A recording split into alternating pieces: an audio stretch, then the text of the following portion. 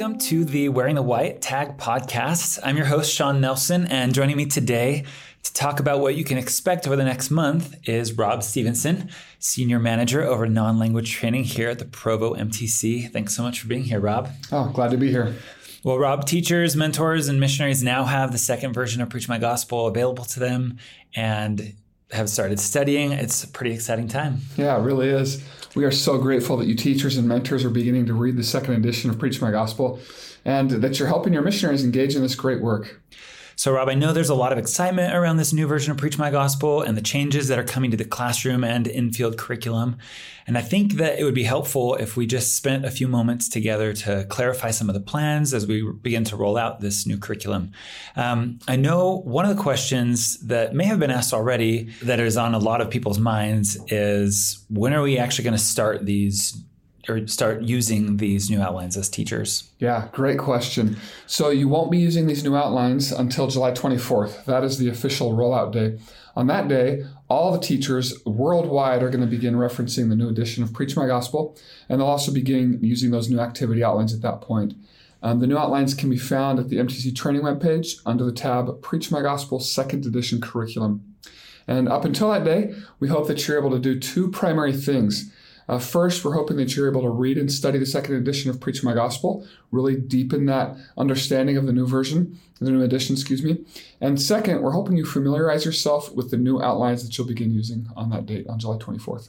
Great. So I've put a link in the show notes to this episode to those outlines, so you can find them there. You can also find them on the training homepage. Just to summarize, teachers, mentors right now are encouraged to study the new edition of Preach My Gospel and become familiar with the outlines until the 24th.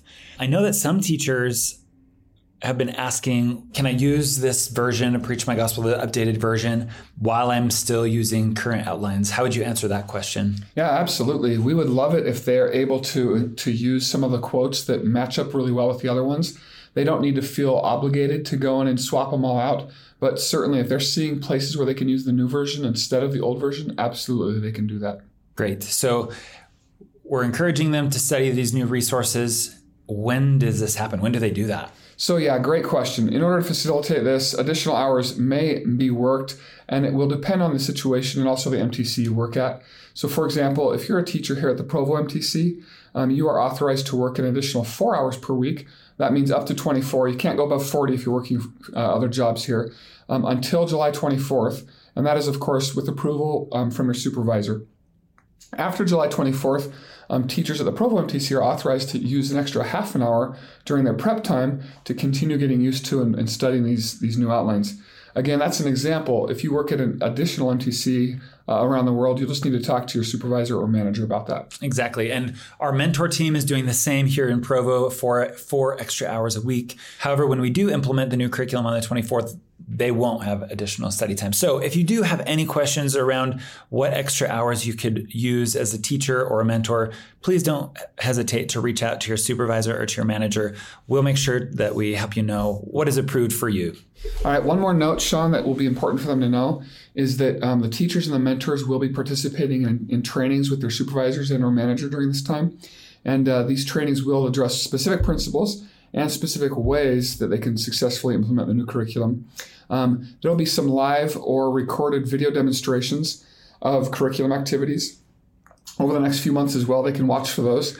And then they just need to, again, feel free to reach out to their manager or supervisor with any recommendations they might have about topics to be demonstrated or covered for those trainings and videos. Yeah, we want the training to be really applicable. And so if you do have any topics that you want specifically to be trained on, don't hesitate, again, to reach out. Well, Rob, this is a super exciting time. I'm so glad that we get to be part of this work and that all of us are working in the missionary department right now, helping Heavenly Father hasten his work and implement these great new resources. Before we end, I would love for you to share maybe one recent insight that you gained as you've been reading the second edition of Preach My Gospel. Anything that you would share that teachers might benefit from? So yeah, great question. This is my second time through, and I'm taking the second time a lot slower, looking up references and things. So I'm just barely wrapping up chapter 1 still. But the section on a successful missionary has really stood out to me. It's about twice as long as the old section. And that key phrase that used to be shared often, still probably is, your success as a missionary is determined primarily by your, it used to say, commitment to find, teach, baptize, and confirm converts. Now it says, by your desire and commitment to find, teach, baptize, and confirm. And that little extra word kind of summarizes a lot of the different changes, that the missionary's intentions and desires are really, really important. And we can acknowledge and maybe congratulate them for really good desires, even when the successes they're hoping to see in other ways aren't necessarily happening. So that's the part that stood out to me. I love that. And as I've studied the same section, another specific spot stood out to me. In the previous version, it said something like, do not be discouraged.